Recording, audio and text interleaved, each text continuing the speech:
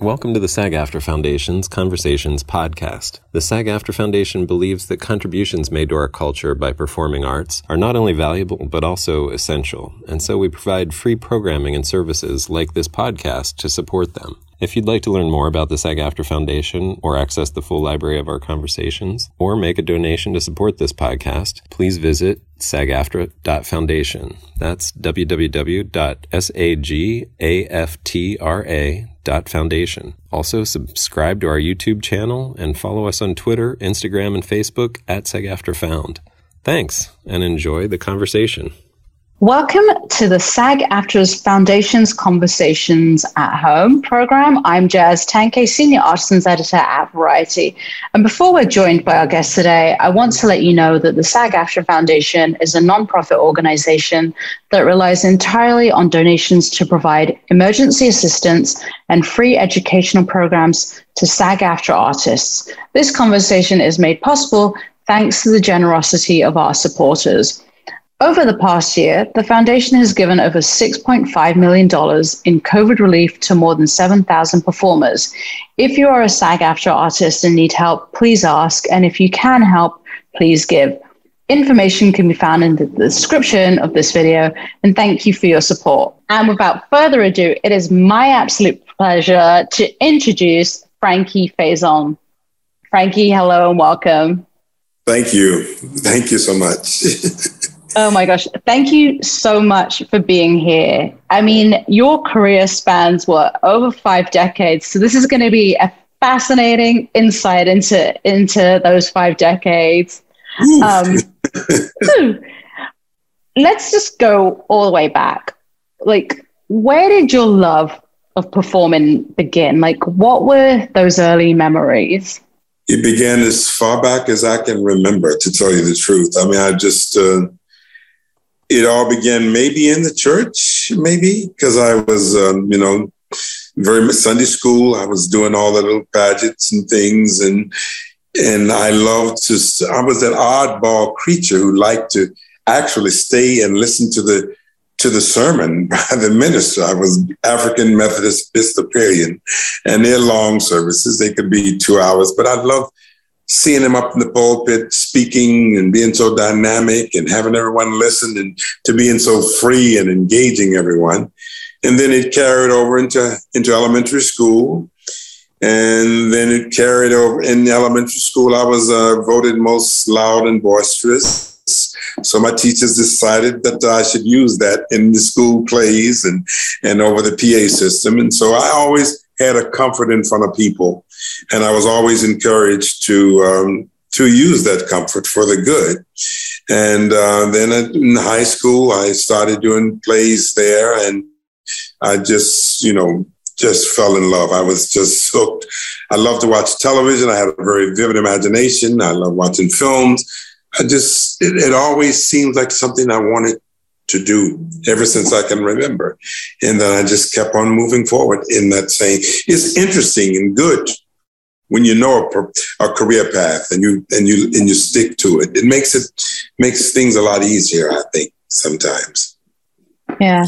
I mean, you talk about, the church sermons, which, as you said, they're not 10-minute sermons. They can go on for like 30 minutes, an hour. There is no time, right? There's no time limit. Right. Like, those are pretty much performances in themselves, right? You've got a captive audience and the energy. Like, is there anything you remember from those sermons? I'm just fascinated to hear that. I'm a very religious person. I was thinking about becoming a minister before I was thinking about becoming an actor, because that's how impressed I was with that. And I remember everything about it. I remember mostly it being about love, teaching lessons of love and patience and understanding. And I think those things have driven me and helped to propel me throughout my career. I mean, they're always there. That spiritual, religious thing is always there with me. And I'm always trying to do the right thing. I'm always trying to not disappoint people by my actions. So that's like, I think the biggest key to who Frankie Faison is as a person and as an actor. Yeah. And you mentioned like the school plays, like, you know, everybody's appeared in a school play. Were you always volunteering or were you picked for roles? Like, which way did that? They just picked me. I mean, because it was just a natural mix. I mean, they needed someone there. It was me. It was always me. I was a leading guy in all this, you know, from elementary school on through high school. You know, I was the go-to guy. So I never had to worry about that. They sought me out, and they were always so very encouraging, for me to use that talent. And I did. I felt very comfortable being in front of people, and I felt very comfortable sharing stories and just being crazy, just being who I am. You know, a lot of people feel uncomfortable when they have to stand in front of the class and speak and this and that, and I'm just running at every instant to talk more, to take, to take over. So, yeah. You studied drama, and, you went you graduated from New York University's graduate acting program. When you tell your parents you want to be an actor, what's the reaction? What do they say to you? Well, I come from a working class. My father was an international longshoreman who only went to 6th grade. My mother was a late bloomer. She became a nurse's aide. She studied nursing, but she only went to 7th grade. And they were working class. They knew nothing about this thing called acting and theater. I mean, they'd seen me do plays and stuff and, on that smaller level. But when I said I wanted to go on and then pursue it in college, they had no idea, but they were always 100% supportive. I mean, I remember people saying to me, Frankie, what are you going to do? What's your backup plan? I said, I got no backup plan. This is what I'm going to do. I'm going to be an actor. And my parents, they just sat there and they smiled. They delighted in it. But they had no understanding at all about this journey that I was about to partake.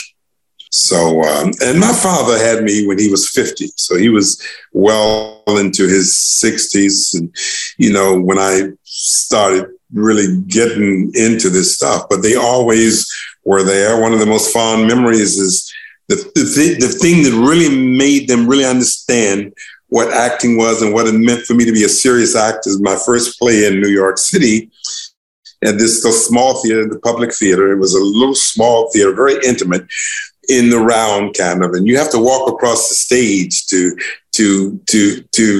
get to anywhere. I mean, it's really that intimate.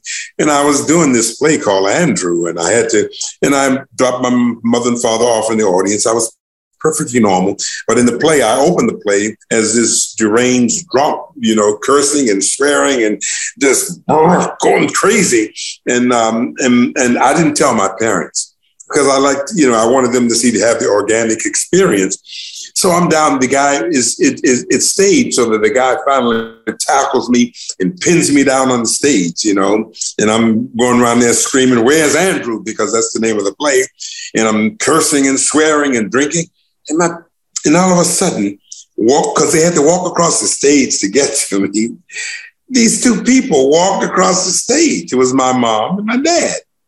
And I look up, and they looking down at me in the play, and they're saying, "We didn't raise you to be like this. What are you doing?" They were just, they were so taken in the moment. And the young man, the usher, he says, "Mr. and Mrs. Faison, he's acting in the play. That's not who he really is." So they sort of crawled back to their seats, and it was most memorable moment for me, but for them, it must have been a horror show.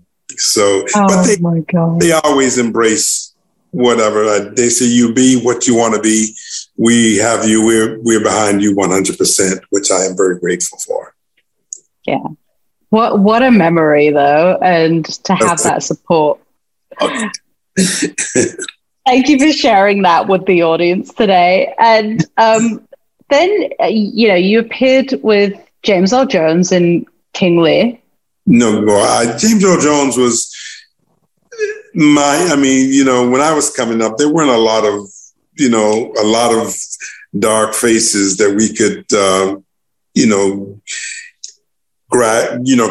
grab onto as our role models. And James Earl Jones was certainly one of mine. When I first came to New York in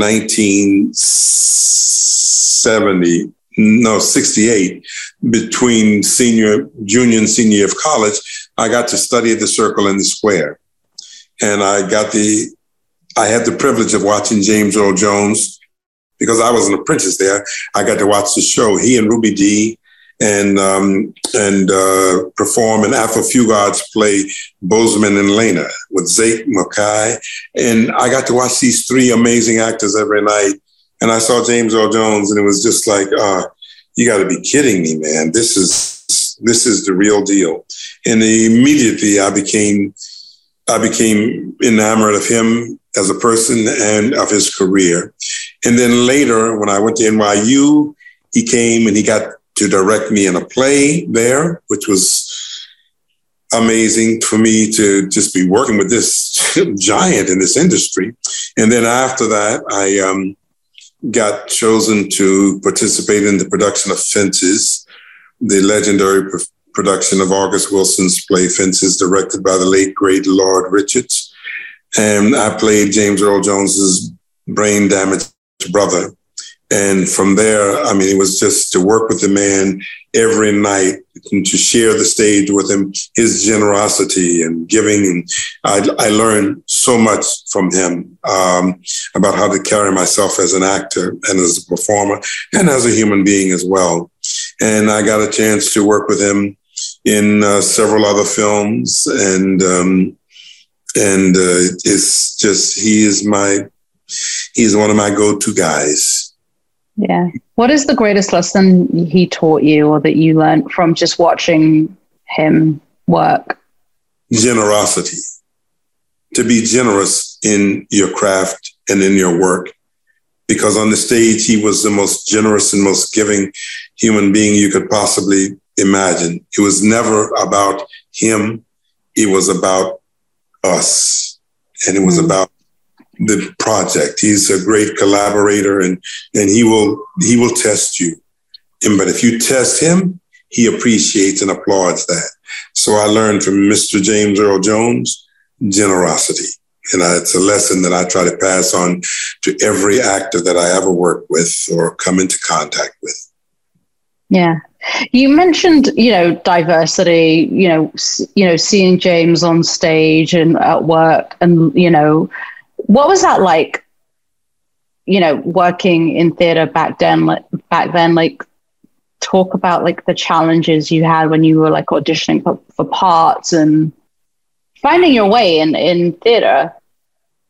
Well, I feel like I was thrown under a lucky charm or something, I guess. I've never have felt stressed in this industry, be it an audition or be it a performance or anything. I've never felt that. I never felt the, there was a sort of like a backlash. We as Black artists, we always said that, that there was too little work and that the way people treated us and we weren't. But I don't ever remember experiencing that because I always thought of myself as an actor first and Black second. I just happened to be an actor who was Black. It's obvious, it's apparent that I'm Black. You look at me, you see that. So I was never crippled or sidelined by that aspect of who I was. So I think that helped me in a tremendous amount. And also I prepared, I studied, I trained at least 13, 14, 15 years before I did my first professional play. So whenever people ask me what they should do if they want to become a professional actor, I say, well, if you don't want to be a run-of-the-mill Joe, if you don't want to be, sandwiched into a box, squished into a box, where you're not, get some training. And the training is the best thing that I ever did. It was very tough. It was, formative years, 4 years in undergraduate in Illinois Wesleyan University in theater, and then 3 years following that at graduate work at New York University.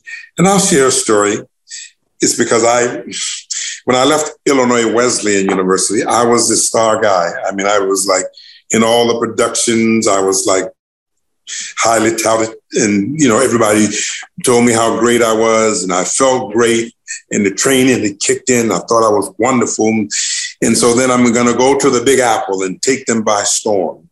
And so my acting teacher, a man by the name of Harold Gustin, may he rest in peace, wonderful coach and acting instructor, he told me to apply to NYU so that I could study under the great late Lord Richards.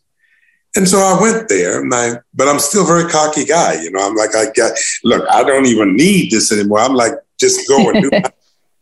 So I get to NYU. I audition, get in the program. It's a 3-year program. And then when you're there in the program, you can't do any professional work outside. And so I get there, and I'm thinking that maybe it was a 2-year program at most. I did not have 3 years to waste because I'm ready to just hit the Broadway lights. I'm ready to get hot. So this little guy, Lord Richards, he was a small man in stature, but huge and everything else. So I go into him after the first week there, and I said to him, "Excuse me, Mr. Richards, but I'm Frankie Faison. I don't have time for 3 years. I'll give you maybe a year. I mean, you know, and I want to work, blah, blah, blah," and cocky. And he looked at me, the little man behind his desk with his glasses, bifocals on, and he looked up and he said, "Well, because he listened very well. He taught me how to listen too." He says, "Well, you have a choice. You can stay here and abide by the rules of this program, which is a 3-year program. Yeah. Or you can just turn around and let the door hit you right where it delivered you, in the back." And I said, "Whoa, how can he talk to me that way? Does he know who I am?" But it was like, okay, I decided to stay, which was the best thing in the world. I found out later that I almost got kicked out my first year because I was too arrogant and too cocky. And the people, you know, say that, you know, and they don't need that. So that acting program, that training, it gave me the backbone of who I am as an actor. And it made me free enough to know that when I went out there, I could compete with anybody. I didn't have to be backed into a stereotype. I wanted to do all kinds of work. I wanted to do the classics. I wanted to do street. I wanted to do everything. But I did not want you to put me in a box and say, you know, he can only do this.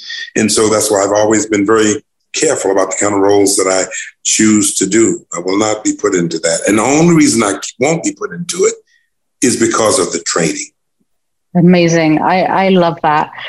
So, you know, theater, and then you started, you segued into TV, completely different world.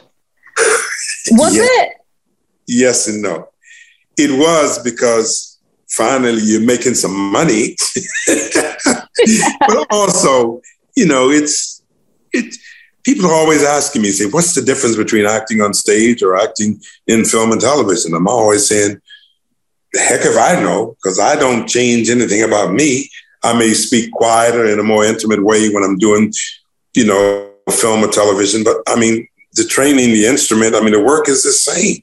So I did segue into doing television, and it was necessary. But first I started off by doing commercials. I did a whole bunch of, you know, I did hundreds of commercials. I was very lucky because I could do the commercials and they would finance me doing theater, which I was able to continue to do the theater. And even doing the commercials, there's a lesson. I mean, there's so many lessons I've learned in this long career. One I learned was I finally got a chance to shoot a commercial. They cast me as this commercial, as an extra. So I'm doing this commercial as an extra, and I'm like a trained actor who knows how to do it. I know how to act. And the guy over there who is the lead in the commercial, you know, he's not, you know, he's not trained the way I know he wasn't trained the way I was. But anyway, and so we do this stuff and we do it. I just get to talking to people and they say, what about? And then I learned about residuals. And I say, wait, whoa. You mean that I'm doing this work that I'm doing. He's doing the work that he's doing. He's going to be getting residuals every time they show it, and I'm not going to be getting anything. It didn't sit well with me. I was like, well, no, that was not going to fly with me. So it was at that point I decided I was never going to do extra work. And not that there's anything against doing extra work. I just said, I want to be over there. And I want to be that guy getting the residuals. So fortunately enough, I was able to have a very, very long and lasting commercial career as well. So, and that helped me to move easier into television because, I'm working in front of a camera. So it was good. And so then I started doing bits and pieces in television. I was told, by my first wife, she said to me, Frankie, you're not television material. You'll never be able to do television. And I hate for somebody to tell me that I'll never be able to do something because I got to prove you wrong. So I started and I finally got a TV series.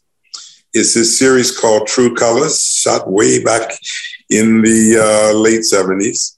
And it was about an interracial family. And it was beautiful. I thought it was groundbreaking. I thought we were going to be the next All in the Family. It had that potential. But I had to go out to California, which I had never been there before, and I had to do television. But before that, I had done some soap opera stuff. And I was like horrible. I mean, I couldn't do it because I don't like to just learn lines and just say lines. It just doesn't mean anything to me. So, but doing the TV thing, it was great. And I was there doing that for a year and a half before I got fired from that or released or whatever you want to say. There was a problem between me and my leading lady. And so it led to them just sending me back home. And the producer of this thing, creator, he was very sad because he was a big fan of mine. He loved me and he loved what I was doing.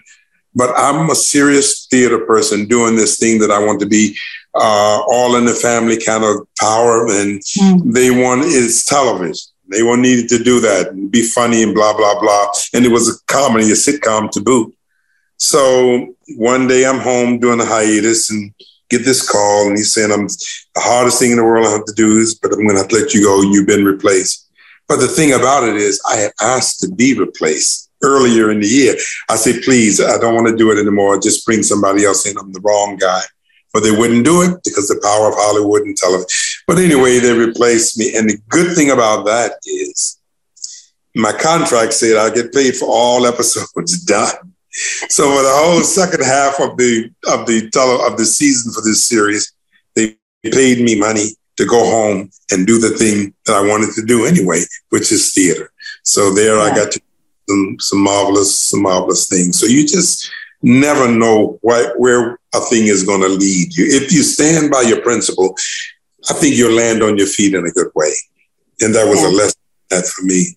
I love that. Being able to do theater and, TV and then movies, like how did you juggle how did you decide there's this role up for theater versus this role in movies or this on TV? Like, how do you start? So we're talking like early 80s now, right? Mm-hmm. How do you start deciding which fork in the road do you take your career? It's all about balance. I was married with 3 children.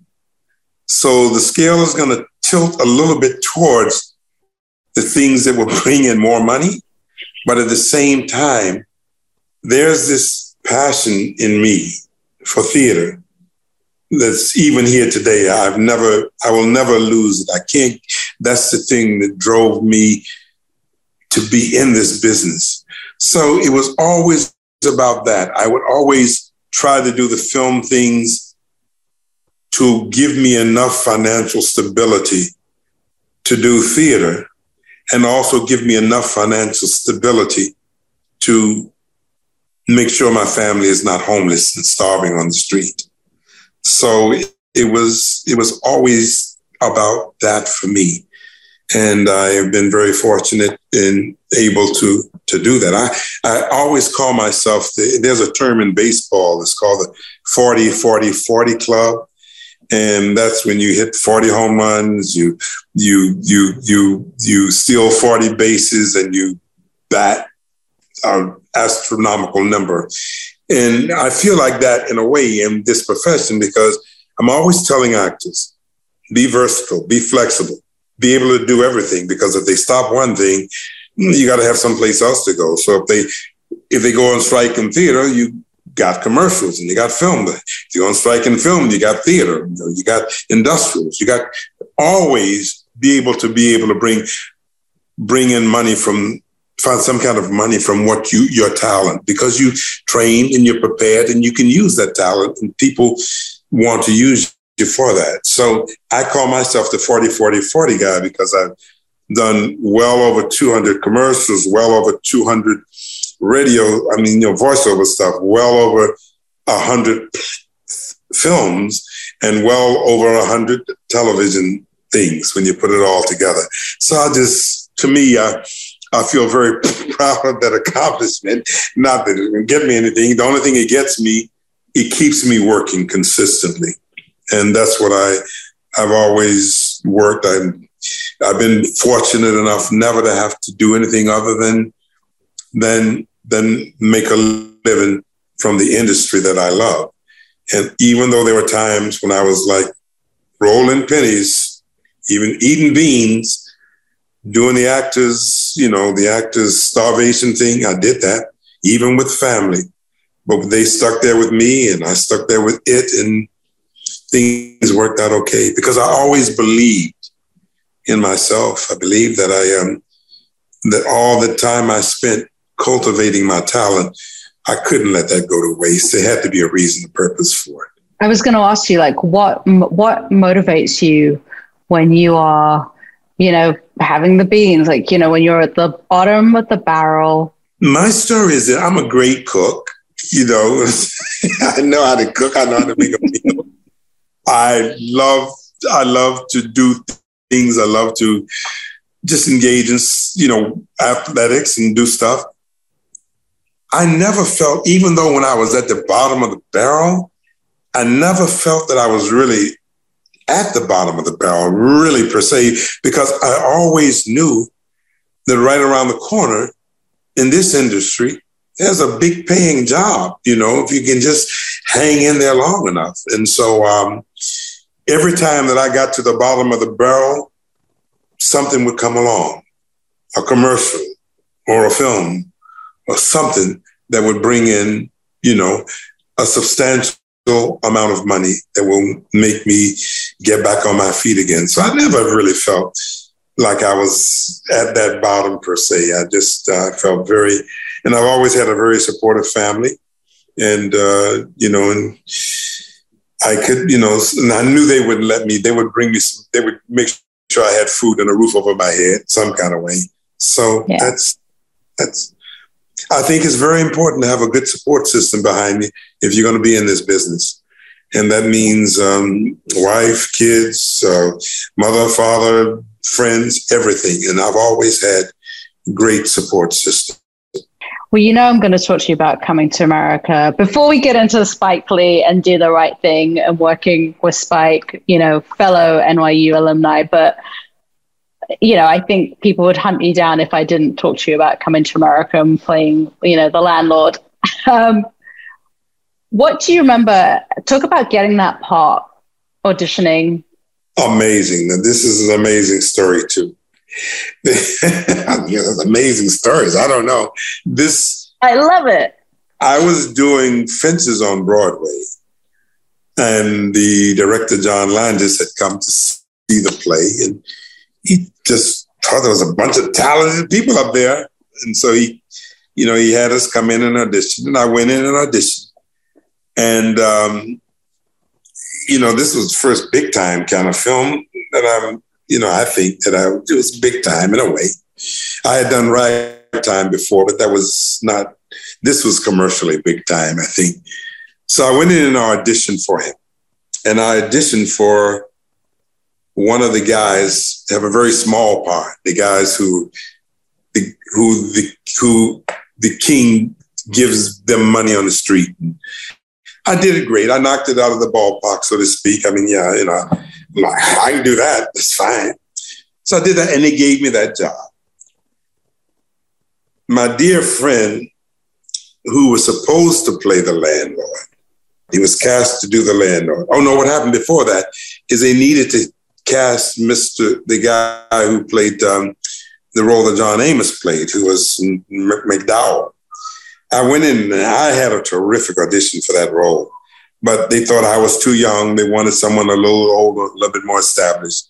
So I was doing all kinds of stuff. About an actor being free. I was free because I was hungry. I wanted to do that part and I wanted to play that role. So I went in and I just really knocked it out. And they say, well, we're not going to give you this part, but we'd like for you to be one of the old guys, you know, they give money to. And I say, fine, thank you. Thank you.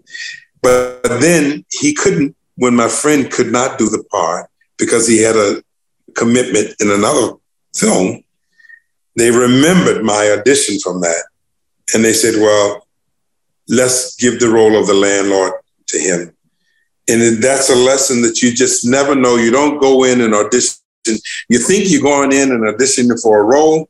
You're going in to show your wares, to show people the talent that you have, and you never can tell what will happen. And I have another story we'll get to later in the interview, I'm sure, that we'll piggyback on this again. But that's how I got that role. And it was just one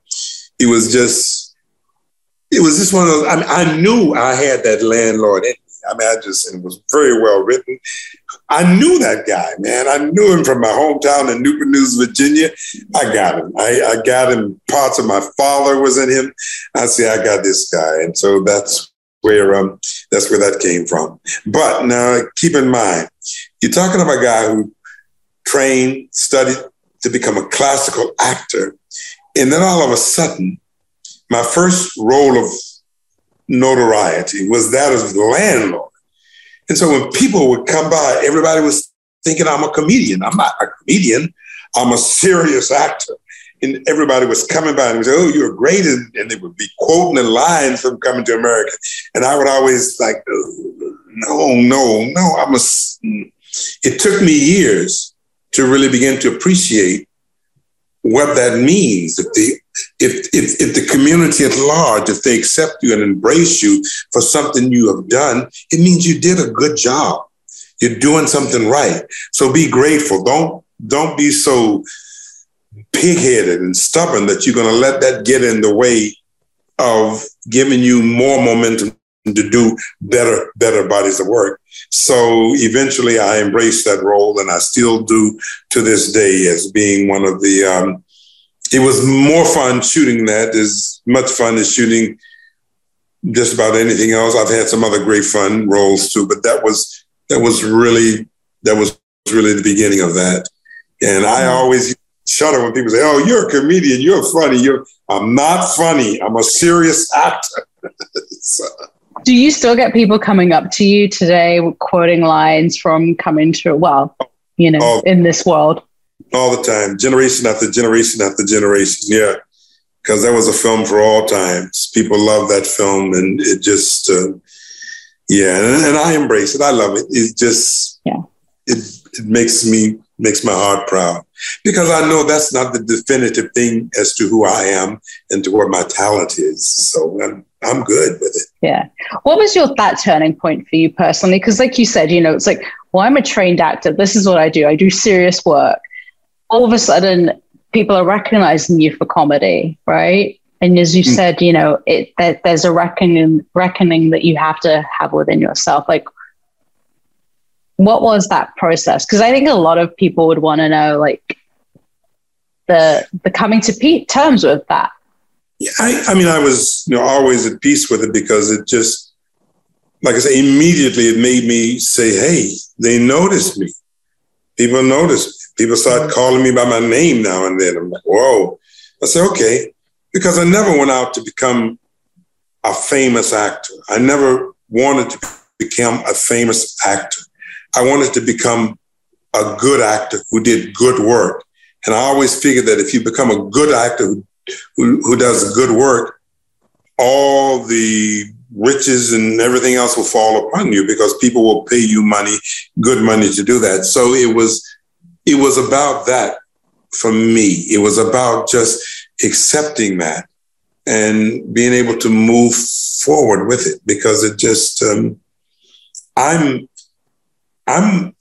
try to be humble enough to say, thank you. This is what my mother and my father taught me, to thank you for any kind of compliment that comes my way. I mean, there is no such thing as a bad compliment as far as I'm concerned. It's like someone is sharing enthusiasm and joy over something some kind of thing that you've brought them. And to me, that means the world. That goes back to the church and all that stuff, trying to find appreciation.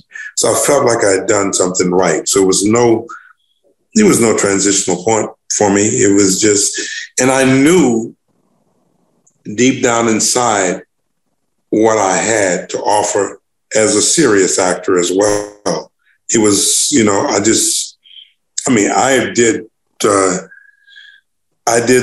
that film after coming off a bunch of plays that were just magnificent and were just very dramatic. To just, from the classics to plays that were just contemporary, that would just break your heart. Plays about AIDS, father and son relationships, plays about wife and husband relationships. And I had done that. I had that. And some of these plays you might recognize, some of them you may not. But I was fully confident as to that part of who I was. The other part was, I had to just, and I never thought of myself as a comedic actor because I don't go out there and try to be funny. I go out there and try to be real. And if I'm being real and it's funny, then you're funny. That's the way it is. And that's always been my approach to the work. Because if you're trying to be funny, you can be, that's not what I want. So transitional period was good for me. So then you get to work with one of the greatest filmmakers today and of all time, Spike Lee, Do the Right Thing. Back before, one of his earliest films, but again, this has put Spike on, really solidifies. But tell us about that audition for that and what he said to you about Coconut Sid. Okay, Spike, I love Spike. I just think, that he's amazing. What he's done for, us in this industry is off the chart. Spike was at NYU behind me. He was like, I was maybe a senior. He was a freshman. He was first year and I was going my way out. And I didn't remember him. He remembered me. He remembered that he had a conversation with me in college, and I just, I'm upperclassman. I didn't remember it, but so he called me in for this role in Do the Right Thing. And he didn't have me audition. He just offered me the role. He said, I want you to play this role in Coconut Sid. And he said, you don't remember me, do you? I said, no, I don't. He said, I was at NYU. I was there. And I told you, I said, if Freaky Faison, one day I'm going to put you in one of my movies. And this is what I'm doing now. And I said, oh, isn't that endearing? I mean, it was just more precious than anything. He was so proud to have been able to keep his word and put me in that movie. And he was so proud that I could bring the talents that I brought to it because it was, it was a mixture of different kinds of experiences in this film. And I, was one of the ones who had probably a little more than a lot of the people in it, not everyone, but a lot of them. And I was a good balance. And Spike just pretty much, he just gave me the role, gave me the script, gave me the character, and just stayed out of the way.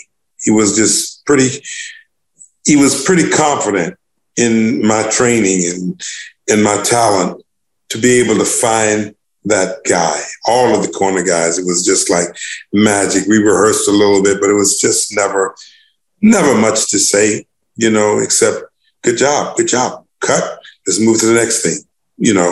He had a lot of younger, untrained actors that he had to deal with in this film.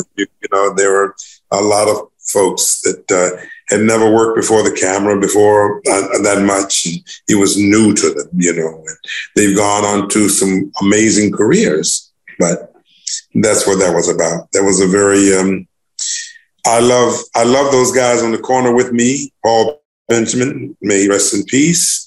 And Robin Harris, may he rest in peace. It was just quite a treat to be that corner trio signifying in just doing that. And I never thought of that as being funny. Robin was the one who could be funny because he was a comedian, but it was a very memorable moment for me in film. Yeah. What did you take from working with Spike Lee on his set? Work ethic. He's a very hard-working guy, and he has a vision, and he's very clarity. He knows what he wants, and he knows he doesn't get in the way. He hires accordingly to what he wants, and he trusts. So I think clarity and trust is one of the things that I learned, from that set, and he ran a good set, just really people were just, he was just very open, available, collaborative, very collaborative.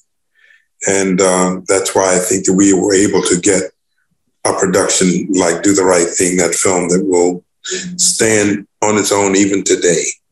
To this day, it still stands the test of time, and it's a must see to people if they still haven't, if they haven't seen it. And then, I'm going to move to Silence of the Lambs, because you also, you appeared in, I believe, all 4 adaptations of the Thomas Harris books. I think that is you're the only actor to actually do that. Anthony didn't do that. Not even that, the great Sir Anthony Hopkins. I mean, right. Thriller, completely different genre now. But talk about that and the appeal of reading that script for Silence of the Lambs. And do you know, I know this is one of those questions, but did you read the book and then seeing the script? What was it about you that was yes, I've got to go forward for this role? Or? Well, I did read the book, but I read the other book first, Manhunter, because that's the first one that I did. And I did that, and I just, fell in love with the writing, Thomas Harris, I believe. Mm-hmm. And I love this character, Barney, but I didn't play Barney in Manhunt. I played I played a detective in that one, but I played Barney in the last 3 that were done. And I read this script, and here again, I feel like I have so many characters in this body of mine. That's the thing I'm always telling actors, you've got so many characters in you. Your job as an actor is to just find the thing that makes that one character work and get everybody else out of the way. And then you'll be able to, to realize that and be successful with that character. Barney registered with me in every way that you can imagine. He was kind, he was understanding, he was respectful. And those are all my life lessons. Everything goes back to my childhood, my lessons learned in church and in school from my teachers and everything. So I went in to read for Mr. Jonathan Demme. And I went in there and I'm saying, like, I did this other movie, Manhunter. You got to cast me in this thing as in Silence. I mean, and if you do, I'm going to move your name to the top of my resume. It's my favorite director. I mean, I'm just talking. I don't even know what I'm talking about. I was going crazy, but I really wanted that role. And so I read for it. And I think I did a very good reading. And he saw something in me that he thought would be good for this character. And he ended up casting me in that role. And he was one of the kindest directors I've ever worked with. You know, he was just very, very great from the top of the line, the highest, most visible actor to the walk-on, the guy day player. I learned that from him and working with him. And I learned working, Barney, he became a part of me. So much so that when they did the second film, Hannibal, traditionally, when you do a role and you do it well, and I thought I did Barney very well because people always, it wasn't a large supporting role in this film, but it was significant enough that people would recognize me and say, Barney, they would, you call me by that name. You're great. So when Hannibal came out, I wasn't offered the job. And I'm like, whoa, wait a minute. I am Barney. Nobody knows Barney better than me. Nobody. So I had to go in and audition for myself, is what I felt. And I was very upset about that at first. Ego, or whatever you want to call it, just didn't feel right. I felt like I should have been offered, I should have been given that respect. But they did Hannibal and they wanted high-scale visibility. And so they brought people in to read, people who may have been a bump or two ahead of me as far as, what visibility and all that. But I knew that no one could play Barney like me. So I had to go in there and fight for this role. So I went in and I told the director, I said, look, I am Barney, He says, yes, I know, but there are other people competing for this role. And there was a bunch of A-list, character actors coming there reading for it. And I did my audition. And I moved something in him enough for him to say, yeah, we want you, we got to. And Thomas Harris liked me as that character. I didn't think that hurt, but he liked what I brought, the sensitivity that I brought to the character. So I ended up doing that one. And then when the third one came around, Red Dragon, I was done. I said, enough. I knew Red Dragon story, and I'm like, there's nothing in there for me. I don't want to do that. And so when the director came to ask me to do that, I said, no. What do you got? There's nothing in there for me to do. I knew the stories. And he said, you have got to do this role because people associate you as Barney in this franchise, and we'll create something. And so they did. And they created, just enough to make sure that I was in that as well. So I was very honored and very pleased. And people really think of Barney as part of this franchise. Yeah. And he is. It's hard to imagine it without Barney now. But okay, let's talk about The Wire. You also, you're doing movies, you're doing TV, you're also doing TV series. Your careers, you're just adding to your incredible career. The Wire, people are still discovering the show to this day, thinking, why did I miss the first time around? Like, share memories of that. And The Wire. The Wire. Fascinating. They always say, treat people with the kind of respect you want them to treat you with. Never get to think that you're so much better than someone else because they're in such a lower position than you are. I learned those lessons, and I keep reiterating because those are the lessons that have driven me in my life. The Wire comes along. And initially I read for the tall, angular Lieutenant Daniels, and I know I gave a good reading. And, but I think they thought that I was maybe not quite right or maybe a little too old to do that. So I went in and I didn't hear from him. I said, okay, well, I guess that didn't work. But a couple of weeks later, I get a call from my manager. He says, they want you to play this guy, Commissioner Burrell. I hadn't even remembered him. I hadn't even seen him. I didn't, they want to offer you that role.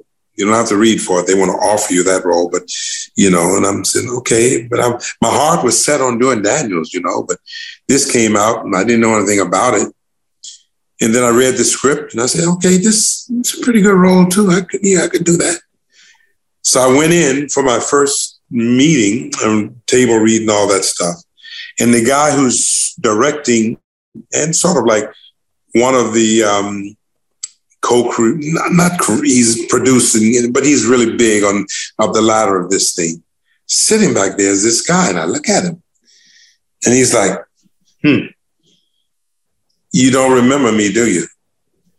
I'm saying, gee, no, I don't, because I meet so many people, He says, Frankie, I was that PA on the set of True Colors, which was my first professional job, that I was a star of that show.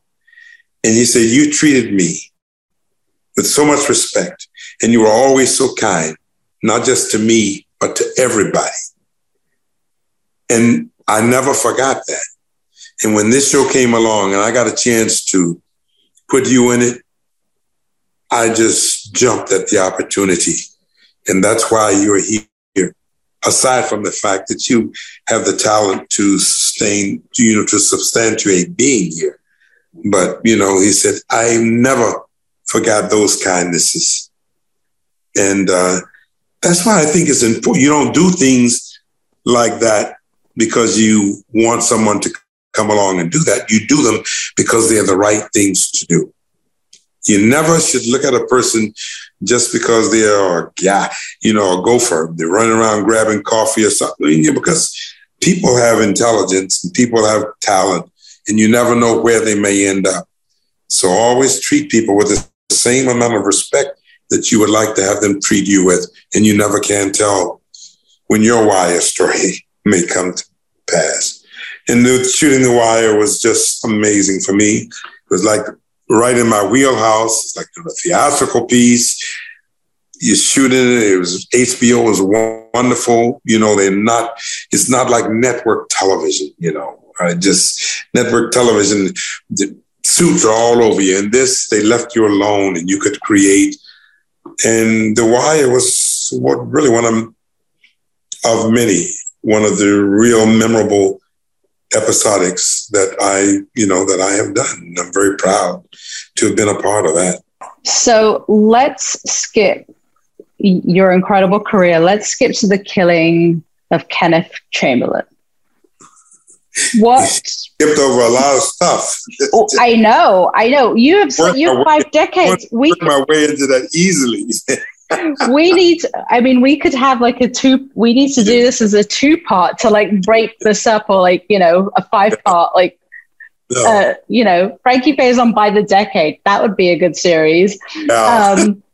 But go ahead.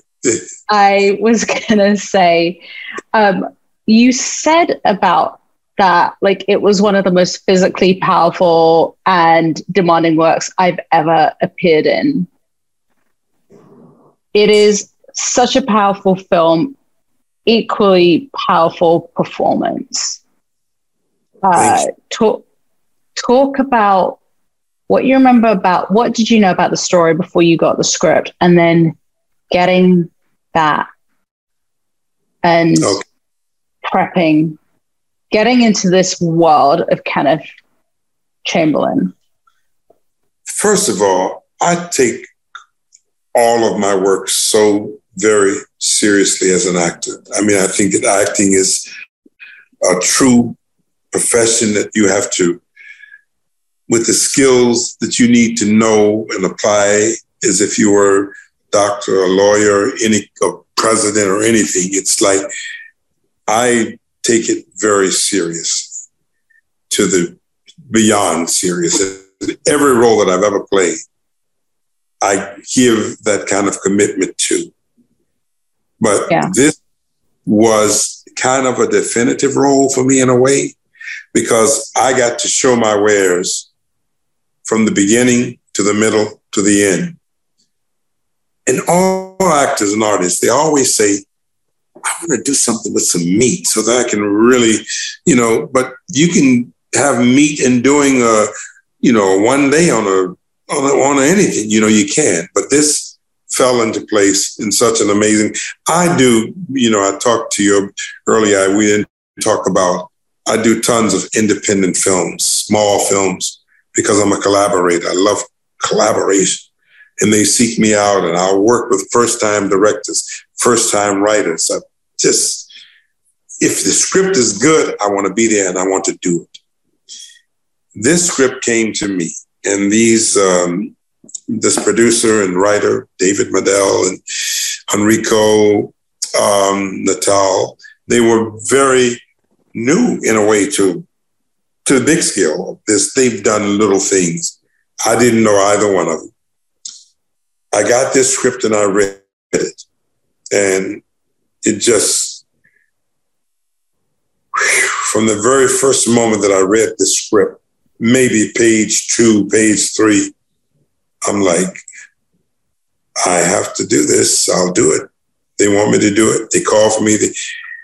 They had very little money, and I'm at the point now in my career where, I can command a couple of dollars more than normal. So, but my manager will attest to the fact that that's why a lot of stuff he doesn't even like to show me, because he knows that if I read it and I get involved, connected to it, I'm going to want to do it. And I'll go do it for peanuts, which is basically what I did this film for. But more than that, I did it for the fact that I thought this was a very challenging role. I didn't know anything about Kenneth Chamberlain, nothing, even though this incident occurred about an hour from where I live. And, I live in New Jersey. This was in White Plains. But I read it, and I said, they worked out the negotiations so that I could go and do it, and I would be fine. I knew it would be, I'm not going to have the luxurious trailer. I'm not going to have the luxurious meals. I know I'm not going to have all of those things. This is going to be like off Broadway production. But I knew, and then I said, yes, I'll do it. So I went down to meet these guys in Illinois where we filmed, and I took a liking to them, for no particular reason. I didn't see, everybody was so committed. And I knew that I had to be even more committed because I'm the pivotal character in this thing. And I've got to drive this engine home. I've got to be there I shot this in eight days. And I shot this with no one there but me and the door. Everything is on the other side of the door until the very last scene when they come through. I shot it under that circumstances. I was shooting long days. I was exhausted, and I had to stay. I've never been, because I'm like to be a fun guy on a set.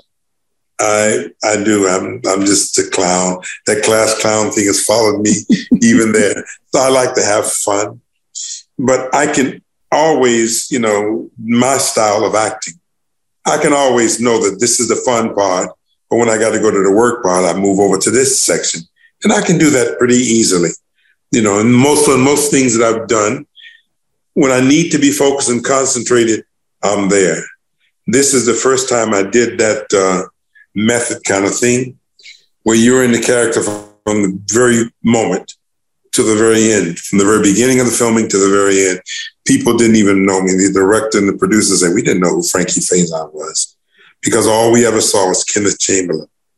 My wife remarried and been with someone for about 5 years, and her name is Samantha. I have to mention her name because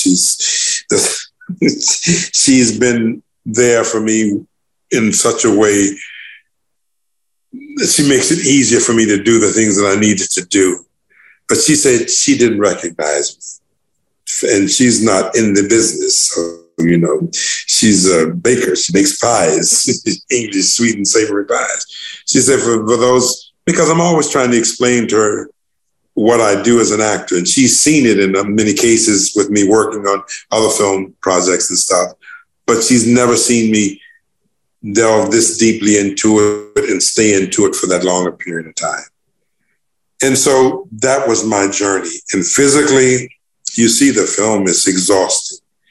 It exhausted me, but I had to use that exhaustion because that was the exhaustion that I felt that Kenneth Chamberlain felt in his last 90 minutes on this earth before a policeman took his life with that gun.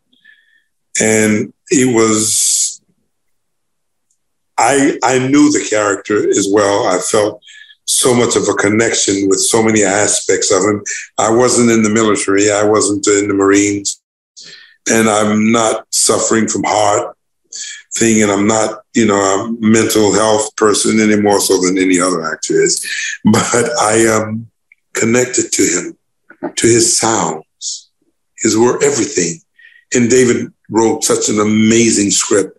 I never met his family until afterwards, 3 or 4 weeks afterwards, after we finished filming. I met his son on the set about 3/4 of the way through the filming, which was like on day 6 or 7 for me. And, but there are universal sounds, I believe, that no matter who they come from, they are the same. And those are sounds of laughter, sounds of joy, sounds of happiness, sounds of despair, sounds of anger, sounds of sadness, sounds of fear. And all those things were part of who Kenneth Chamberlain was. And I didn't need to see anything or hear from anybody else because it was there in the richness of the script. And I was able to find it. And I'm just, I love the film. All the actors are just brilliant in the film.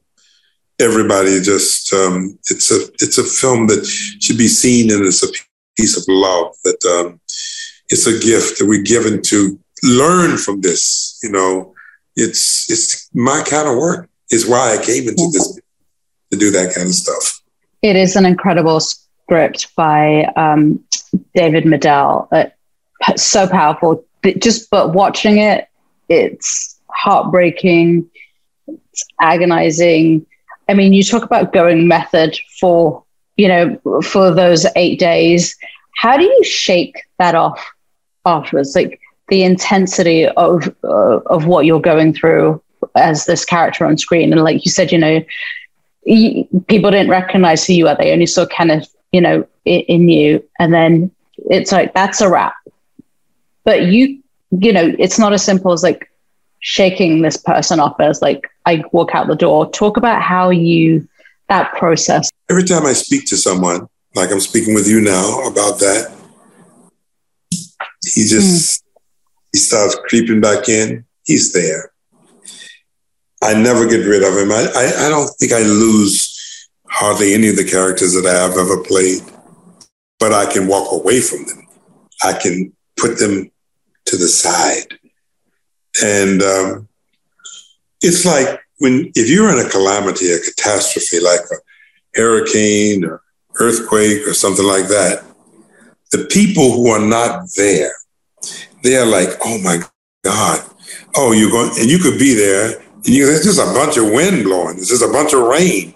The earth shook and buildings fell, but we are okay. And I've experienced that in all those ways. It's the same thing with this character. he was an earthquake. He was a volcano. He was an eruption in me.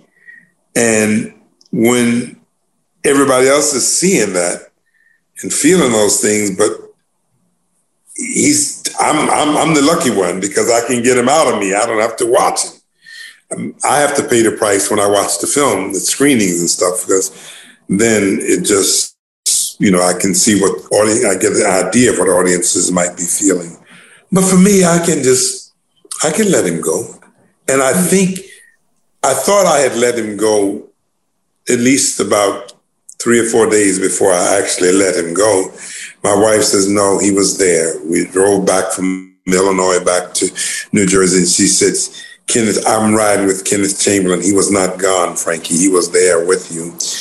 And so eventually he goes. And the thing that also allows you to shake a character is to start working on another character, start doing something else. So I was fortunate enough to start doing a couple of other projects, and I became engaged with them. And but now that we're doing the press with Kenneth Chamberlain story, it keeps surfacing, and I got to revisit him to be able to talk about it and to be able to talk about experience. So Kenneth is alive and well in this old body of mine. Yeah. I know we've talked about your incredible body of work, but was there at any point, so many times, you see actors who suddenly decide to write a script, or they want to direct, or they move into producing. Like, had that ever crossed your mind, or were you just like, I'm perfectly happy doing what I do? I've always wanted to be an actor. I started out by saying, this is a good lesson for young actors as well. I started out by saying, I want to be the best actor who ever lived. You know how we all have that syndrome, wanting to be the best of everything. But, pretty early into my career, I realized that that's wrong, Frankie. No, there's so many great actors out there. You don't want to be the best actor who ever lived. You want to be the best actor you can be and let the rest take care of itself. I never wanted to write. I never wanted to produce per se, because all of those things are full engagement positions. You got to commit yourself passionately to those things to be successful. And I'd spent so much time in my life preparing myself and committing myself passionately to acting. I'm very happy doing that. That's all I want to do. I'm very content doing it. I don't need to let those other people do that who want to do that and who can do it well. I'm very content, and I've always been very content being an actor, doing the best that I can do. You've given some incredible advice during this conversation, but is there anything else you would advise the actors? Because they're all, actors out there watching this, but any more thoughts? One thing, work. Work. Doesn't matter where. Don't think that something is too wrong for you to do. If you're going to be an actor, you got to work, you got to act, and you got to do it in front of people, not in front of a mirror, not in front of a self-tape or something. You've got to really work. So any kind of acting opportunity that invites you in, take advantage of it, because you can learn from it. And you can also make a living from it. So that's the thing I would advise actors to do: work and be diverse as you can, do all aspects of it. And then there is no right or wrong, and there is no beginning or middle and there is no success or failure. I went to school with people who didn't get past the door. They never even saw their way into the business, but they maybe found something else that they like to do in the industry. If you like the industry and you're committed to it, work. And when the opportunities present themselves, take advantage of them, whatever they may be. And always believe in yourself. Believe in yourself and what you are doing, and hopefully things will fall into place for you, Amazing. Whatever that means. Yeah. Amazing. Yeah. Frankie, on behalf of the SAG-AFTRA Foundation, thank you so much for sharing your experience, your process, and your craft with your fellow performers. And thank you to the audience for tuning in for this incredible insight and dive into your career. Thank you for listening to the SAG-AFTRA Foundation's Conversations podcast. If you appreciated what you heard, please support us with a review or donation, and reach out to us on Twitter, Instagram, and Facebook @SAG-AFTRA Found. We'd love to hear from you.